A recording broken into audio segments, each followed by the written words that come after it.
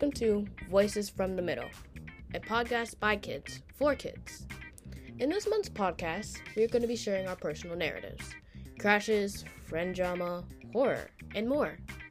Pine Street students have lived it all, and they are here to tell you about it in our first episode called Getting Personal. Now we have a story about disappointment. We've all been through it, but it's how we deal with it that counts. Get ready for this emotional roller coaster. The Day My Dream Came to Life by Kendall. This is unacceptable, Dad snorted with anger. She should have made the team, Mom added furiously. I had no idea what they were talking about. Even though I was half asleep, I already knew that I was a failure.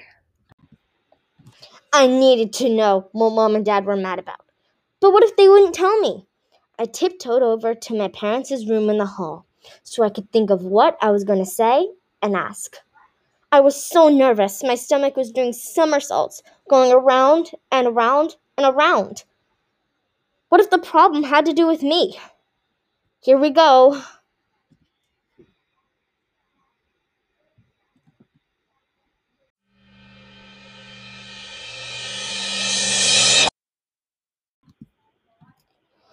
Mom? Dad? Why are you guys so upset? Did I do something wrong? I asked quietly. Dad commented with encouragement. Hey, kid, you are the best swimmer out there. You know that, right? Well, unfortunately, you didn't make the team. It's crazy because you're so good. Honey, we are determined to get you on a team. We promise, Mom added, trying to sound optimistic. I love swimming so much. I was born to swim. I was born to compete. I wanted to do it more. Racing against people would get my competitive juices flowing. So I crossed my fingers that they were right. School the next day was not going to be fun. I was in such a bad mood. Shoulders hunched over, I had a frown on my face, and I was curled up on my desk like I was about to fall asleep. I had no hope left in me. The Manhattan Makos was the team that I wanted to make. But nope, I wasn't good enough. That's right, I wasn't good enough. All my friends swarmed around me like I was the last cookie on a plate. They wanted to know the results. But my only answers were, go away, and I want to be alone. I know I should have been thinking about how I could get better in a year and try to make it later. But I couldn't. It was just too painful to think about happy thoughts. At dinner, I didn't eat. I wasn't trying to starve myself, but I just wasn't hungry. My parents knew something was up. Duh, I love food and eating. And not to eat was a weird thing I would do. But I hadn't wanted to talk to anyone since the night before. I know I should have gotten over it by now and to try and work harder, but that's just not how I roll with disappointment. I couldn't sleep that night. I just wanted to cuddle up with Abby and cry myself to sleep. Then I heard a scream. I ran downstairs, and it was Mom. She was smiling from ear to ear. Basically, her whole body was smiling. Mom, what's going on? Why are you so happy? I asked. You made the team! Both of my parents announced at the same time. I don't understand. What'd I do? Nothing. It was just a small mix-up. I was so glad that I made the team. But why did the Manhattan Makos say I didn't make the team when I really did? Whatever the reason, whatever the mix-up, I was now on the Manhattan Makos. I was so happy, I just wanted to hug anyone I saw. I was so excited to get back at it and do what I do best, swim.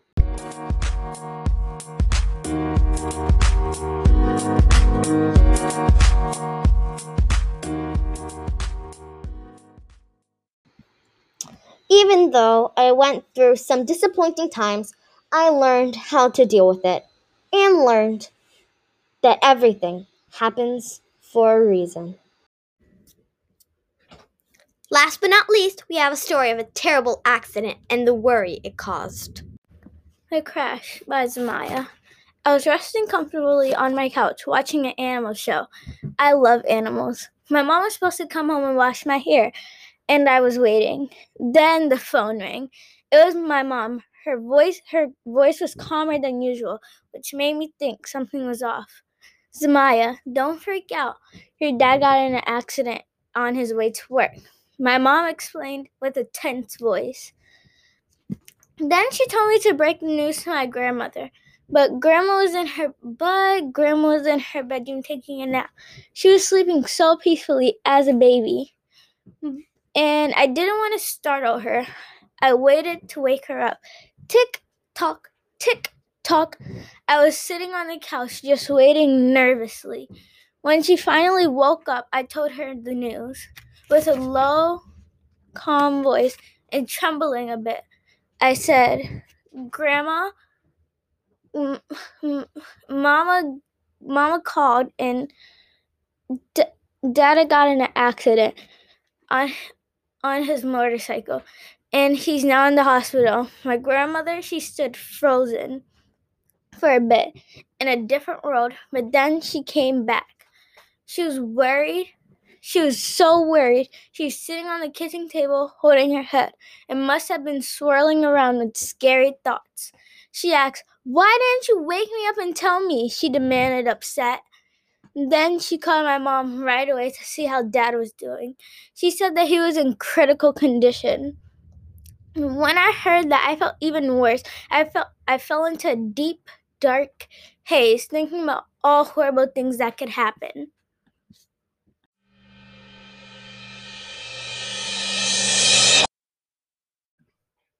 The Crash, Part 2. Grandma confirmed me. She said, Zamaya, you cannot see your dad right now, but as soon as he's better, you'll be able to. My life continued as always, school, home, very boring.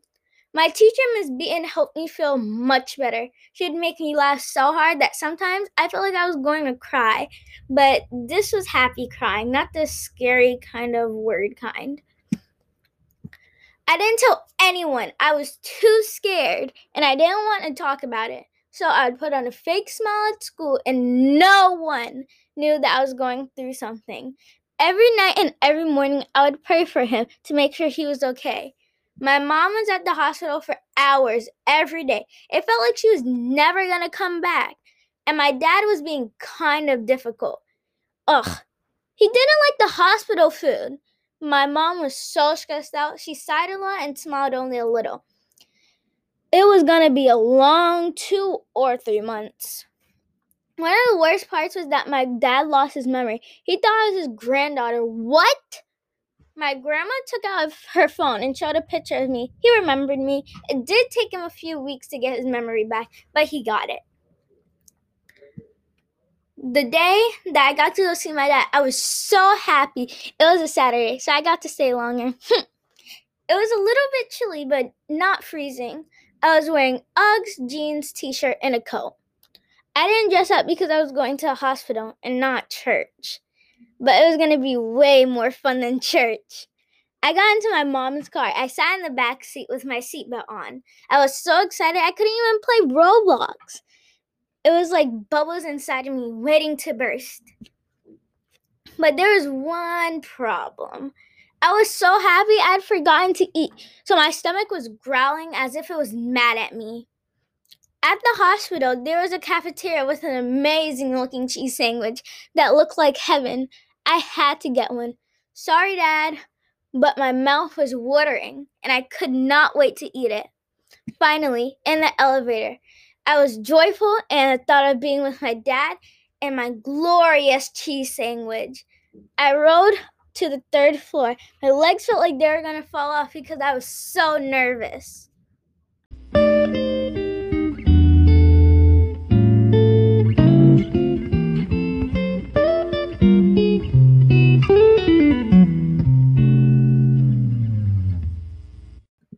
The Crash, Part 3. I couldn't wait to see him. My hands were sweating as if I just dipped them in water. I opened the door and ran up to him. I gave him the biggest, fattest hug ever!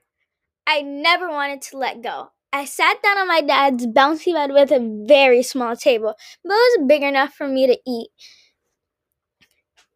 I was finally getting to eat with the best dad in the world. My dad and I played our favorite game, which is Uno. Of course I won. Then we went into the game room. He taught me how to play dominoes. I didn't get it, but I didn't care because I was with my dad. The end. And now, a classic tale of friendship gone wrong. We've all been through it, but it still causes drama. Now time for some middle school drama.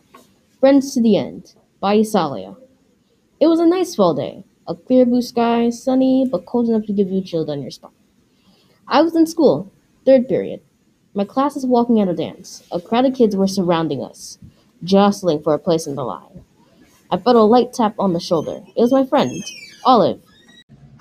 She asked, "Can you be my gym partner today?" "Sure," I happily answered. Over her shoulder, I spotted my friend Finn. She seemed sad, as though she was about to cry. She walked over and explained that she wanted me to be her partner. And suddenly, it was like a waterfall of tears.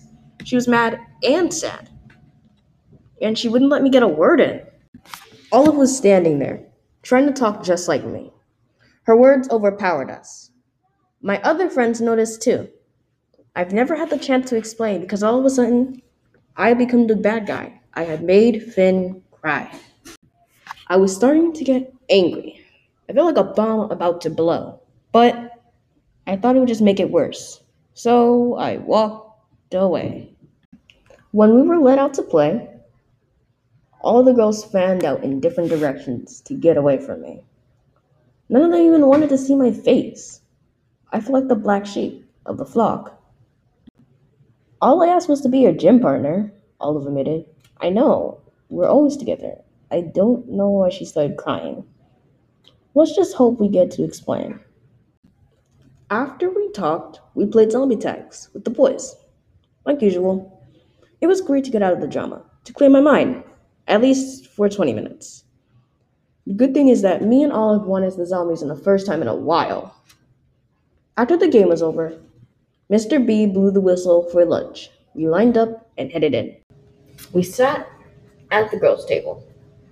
They looked at us like we were crazy to sit next to them. It felt like a kick me sign on our backs, so instead, we sat with the boys. 3 days. This went on for 3 long days.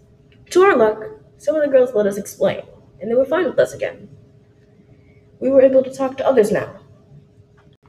On the 3rd day, my friend Dylan asked if me and Finn were fine. Yeah, we're good. I was surprised, but relieved. And glad it was over. I never imagined that picking a gym partner could cause World War III. Puberty and drama is not a good mix. Our next story is a gut-wrenching, tear-jerking segment about people in our lives. Night of Tears by Gabriella Vaculin. I didn't know what to do. I was caught off guard. I just cried until I threw up. Everything that I'd known for all my life suddenly seemed new. I wish I could stop time. How could someone I'd loved so much be leaving my team, my gym, and me? Night of Tears by Gabriella Vaculin, Part 2. The gym was dark and eerie. All the lights were off. The gym smelled like a mixture of bleach and chalk. We were all huddled up by the trampoline, a gradient of buns and ponytails, ready to receive the big news. Rose, a 14-year-old, had been sobbing all throughout practice. Her eyes were swollen, as if someone had punched them, and her nose was as red as blood. When the coaches called us over and asked us to put on a mask, we thought one of our teammates were leaving. But the first couple of words had me sniffling. My heart knew it was happening before my ears found out. I was fazed. I kept listening, and what I felt was confirmed. Patty was leaving. Our longtime coach and role model, the woman who drove us and encouraged us with her strong commands and warm words. She said she was retiring. Night of Tears, Part 3. There was nothing left to do but accept it. But I couldn't. Since they weren't at the gym that day, I called Emily and Jason to fill them in to what had happened. Jason had not been in the gym for 7 months, so I guess she'd want to know. She tried to hide how sad she was by covering the camera. Her voice trembling, she asked, "What's going to happen to the team?" That's when I realized I didn't know what was going to happen to the team. I was completely oblivious. I told Jason that I missed her and that I would call her the next day. I had something more important to do. I had to get to the bottom of what had happened. My mom had gone to use the bathroom, so I flung the car door open and proceeded to find Coach Patty. She didn't want to go into detail because apparently she didn't want to burden a child with what had happened. Night of Tears, Part 4. She told me a little bit, though, but she held back a lot of the details. She confessed, "He mistreats me. I've worked for him for so long, but he treats me badly. I've had enough. I can't take it anymore." After I said my goodbyes and hopped back in the car, I tried to reach Emily, but she wouldn't answer the phone. News spreads quickly. All the texts fired back and forth like bullets through the air. Night of Tears, Part 5. Attachment, 1 video, Emily. "I couldn't hear a thing. What happened? Why was everyone crying?" Juliana, "Hattie's leaving." Emily, "Wait, what?" Gabby, "She told us after practice, come tomorrow, because it's going to be her last day." Emily, "Why is she leaving?" Me, "Because she said that she can't take it. You'll find out tomorrow, because I don't know everything." Emily, "Will she visit?" Juliana, "No, she isn't welcome here. We don't know why, though." Emily, "But she's been there for 40 years. Is she going to retire?" I turned the phone off. Unfortunately, I wasn't able to sleep because questions raced through my mind and tears soaked my pillow, all while my racing heart tried to catch a breath. I must have cried myself to sleep. Night of Tears, Part 6. The next day, I couldn't help feeling a bit empty inside. I tried to tell Barbara, my teacher, because I needed someone to talk to, but she was too busy with her new non-profit to say anything more than, "Oh, that's sad." Night of Tears, Part 7. Strangely, my coach had told me to come on a Friday, and Fridays weren't my day, but my coach didn't care, COVID schedule or not. She couldn't get fired at this point. She said, "Come tomorrow," so I could say goodbye. We sure have had a lot of adventures, haven't we? I'm not leaving because of you or any of the girls. I'm just tired of being treated like this. Come tomorrow. Igor's too big of a coward to face me anymore. I was still trying to convince myself that it was all a bad dream until I arrived at the gym. Suddenly, it all became too real. I had no time to process the night before, since I spent the day convincing myself it was all a ruse. I felt like a computer with too much data coming all at me at once. I didn't know how to respond. Night of Tears by Gabriella Vaculin, Part 8. So I stretched like always and joined my team in around the clock. That's when I realized nobody else was sad. If anything, they looked normal. As hard as I tried, I couldn't act normal. I'd known my coach for 9 years, and I couldn't pretend nor lie to myself. We tried to make the most of our last day by working very hard and trying to get all of our skills, such as cast handstand, front tuck, and full. We went on every event, and then bars came along. One of my coach's favorite students, Juliet, a super short but really strong 8-year-old, came to give her a card and one last hug goodbye. And that's when the waterworks came. I started bawling. Everyone told me to stop, but because they didn't want to be sad as well, but the sadness just gushed and gushed. Bars was basically a waste because all we did was sob. Night of Tears by Gabriella Vaculin, Part 9. When practice was over, we had one last surprise in store for Patty. We'd planned a party big enough to show Patty how much we cared. Right before she walked in to see the surprise, our head coach darted quickly out of his office and out of the gym. He couldn't even say goodbye or even thank you for 40 years of loyalty. He couldn't even muster a have a nice rest of your life. He just ran as if someone was chasing him. Everyone noticed and had an impact on everyone. Some kids wailed even harder, and I stood in the back of the room, hyperventilating. When Coach Patty walked in, the room fell silent. You could hear a pin drop. The room was very dark, but when she walked in, you could feel warmth. We knew she was there. A tear ran down my cheek, realizing that there wasn't a day left. Now maybe an hour at most. Night of Tears by Gabriella Vaculin, Part 10. 1 hour to say goodbye to someone who wasn't family but whom I loved as she was. Someone who'd always taken me back no matter how many times I've left. Someone who'd seen me for the last 9 years of my life. Someone who'd seen drastic changes that had happened to me. Someone who had watched me grow. I take that back. Coach Patty was family. No, is family. I took a deep breath and gathered my emotions and joined the group. We yelled, "We'll miss you, Patty!" She was genuinely surprised. You could see a glimmer of hope in her eyes, which was flooded away by tears. She smiled and cried at the same time. It wasn't happy crying, yet it wasn't sad crying. It made me feel a bit better to see her happy. The happiness quickly faded away when I realized she was still leaving. Night of Tears by Gabriella Vaculin, Part 11. I'd brought Patty some hand-picked roses from my garden. To me, she was too special to get random flowers from the pharmacy. She deserved something better. These I'd grown on my own. The roses had started out as a tiny seed, just like I had. Patty had planted me. I had started out as a tiny little baby who could barely walk. Patty took me from crawling to running, from running to balancing, from balancing to hanging, from hanging to cartwheeling, from cartwheeling to flipping. Coach Patty took me from not being anyone to being me. And now, a little break from our personal stories to a fictional world of Wendigos. Don't know what a Wendigo is?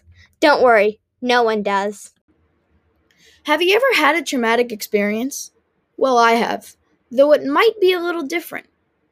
My name is Lily Green, and I saw a Wendigo. Wendigos are very dangerous, daring, and dauntless, and rare creatures. It was a cold and bright winter day, and I was just finishing up breakfast. I wanted to go outside to play in the snow with my dog, Bud. Bud is a golden retriever. I ate my eggs and my slightly crispy burnt bacon as fast as I could, and I rushed out the door. I could tell that Bud was just as excited as I was. We rolled in the snow and played fetch for what seemed like hours. "One more, Bud," I said. "One more, Bud," I said. I threw the stick as far as I could see. Bud went chasing after it, fast, his barks becoming quiet, distant. I waited for a minute, and then I called out to him. Nothing. 2 minutes. "Bud?" Still nothing. At this point, I started to get really worried, so I entered the forest. I had only been walking for 5 minutes when I realized I was lost. I felt my stomach sink, and then I heard a bark. "Bud? Is that you?"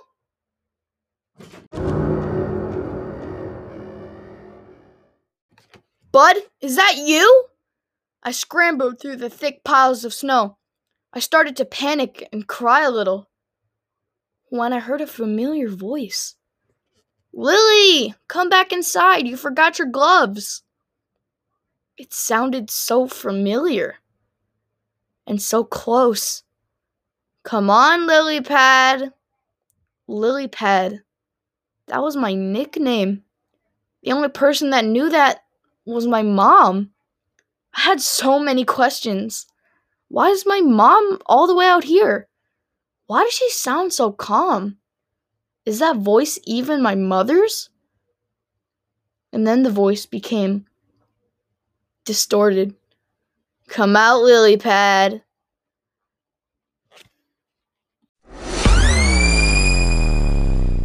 "Come out, Lily Pad." I froze in fear. And then I saw it. It looked like a dark oak tree with antlers and purple eyes, claws on its toes and fingers, twigs growing out of its arm and head, thorns on its back. It's a deer with 2 legs. It is talking to me in my mother's voice. "I see you, Lily Pad." I started running frantically, trying not to look back. I could hear the loud footsteps of the wooden beast behind me. All of a sudden, I could hear a dog barking. It was Bud. I was running as fast as I could, trying to get closer and closer to my house. Bud was right next to me. I grabbed him without hesitation. I ran as fast as my legs could carry me until I got to the door, ran inside, and shut the door. My mom was confused by the action. I wouldn't be surprised. "Lil,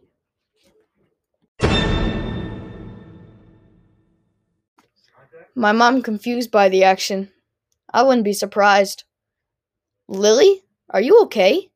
She asked, puzzled as ever. Yeah, I'm fine, I replied, out of breath. I didn't want to worry her as our area was known for mysterious creatures and, frankly, the Wendigo was the most common. It is now 15 years later, and I live with Margot. She's my roommate. Yet no sign of the Wendigo. I still flash back to that day, wondering what would have happened if I was too slow. Speaking of my roommate, she's been running errands for a long time. Where is she? The end.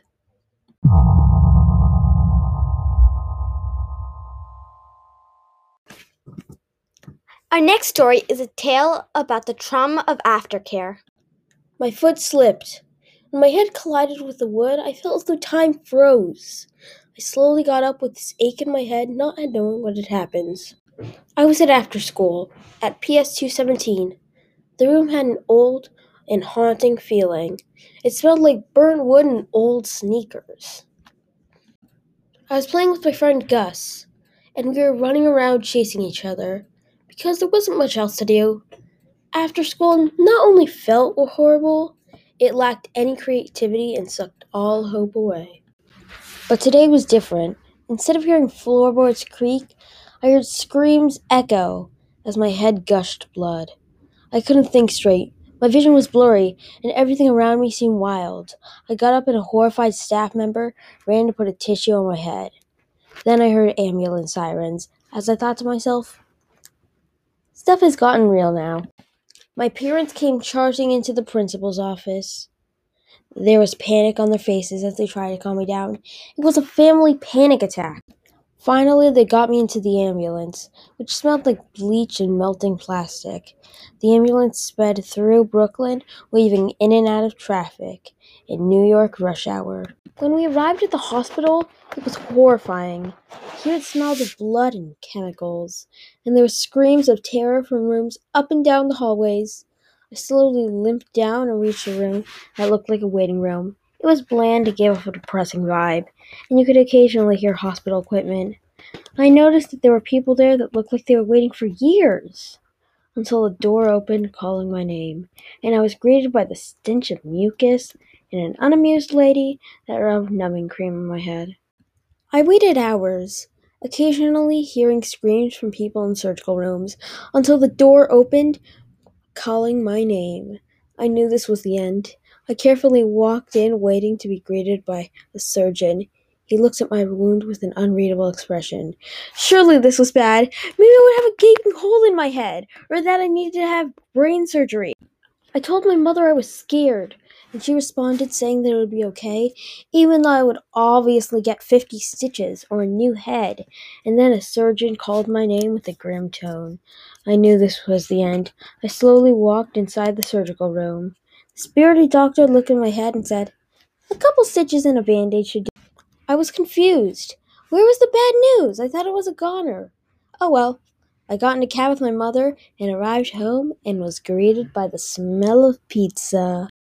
Now a story about being in a sticky slime situation. Slime Stuck on the Wall by Sadia. Smack! That was the sound of the purpley, sparkly slime as it hit the smooth, snow-white wall. I was at my cousin's Malia's sleepover, and it was her slime. She had let me play with it. I was so scared, I was even shaking. I knew she wouldn't let me play with her slime again. But right then, I had bigger problems. I was about to get in huge trouble.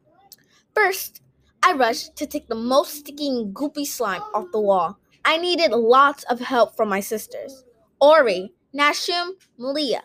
I yelled in panic. They ran faster than cheetahs. Once they saw the slime, they knew it was about to go down. Malia sprinted to get wet paper towels from the kitchen. The rest tried to pull off the gloppy slime. I felt a little happier, even though there was a stain on the wall. My cousins probably were mad at me, with their red face, eyebrows raised, and getting ready to punch me for getting her special slime stuck on the wall. But I wasn't really worried about that now. My job was to look out. The one that makes sure nobody comes into the room or sees the slime. The lookout was actually a special job because without a lookout, you would have been caught for sure. Everyone else was just trying to clean it up, but I couldn't imagine cleaning up that slime because it was so sticky now that it had touched the white wall. The white wall was so clean, there was not a single stain on it. How did they even keep the white wall so clean with a koala living in the house? Suddenly, alert! Someone was coming. It was my cousin, Leah's sister, Kiani, the other koala. This was her bedroom. She was older, bigger, meaner. That than all of us. I tried to distract her while she was coming in. I asked her, "What are you doing?" She replied, "Getting my stuff. Get out of my way. What are you guys doing in my room?" My sister and cousins were covering the slime like it was a huddle. My cousins got curious from the huddling and from me annoying her. She took a long time, but she finally left the room. My sister and my cousins were taking a million years to clean up that slime. If I had been in charge, it would have been done in a second. But then I saw what's taking so long. It was the stain that was so hard to get off the wall. Me and the stain faced off with each other like we were about to have a fight. I tried doing it myself, but it wasn't coming off. That's when I knew I was in real trouble. I even wish I never played with the slime. I knew that my parents were right. That's why they never let us play with the slime unless it's outside. So now I'm thinking, how am I going to tell them about the slime or when I'm going to tell them? So even though I got the slime stuck on one, at least I'm telling the truth. But why is this happening to me? I always get bad luck. Finally, I leave the stain. There nobody can even see it, so I'm fine. I don't see them until a long time. So I see them in like almost a year. I finally see my cousin, but she comes over with a huge smile on her face. It even looks like it hurts. And then she tells me, "We moved." And I knew I was saved. All the butterflies in my stomach has left. And I know I'm not going to play with the slime by the snow white wall. I hope you enjoyed our episode. Next time we'll be talking about the science of cooking. See ya!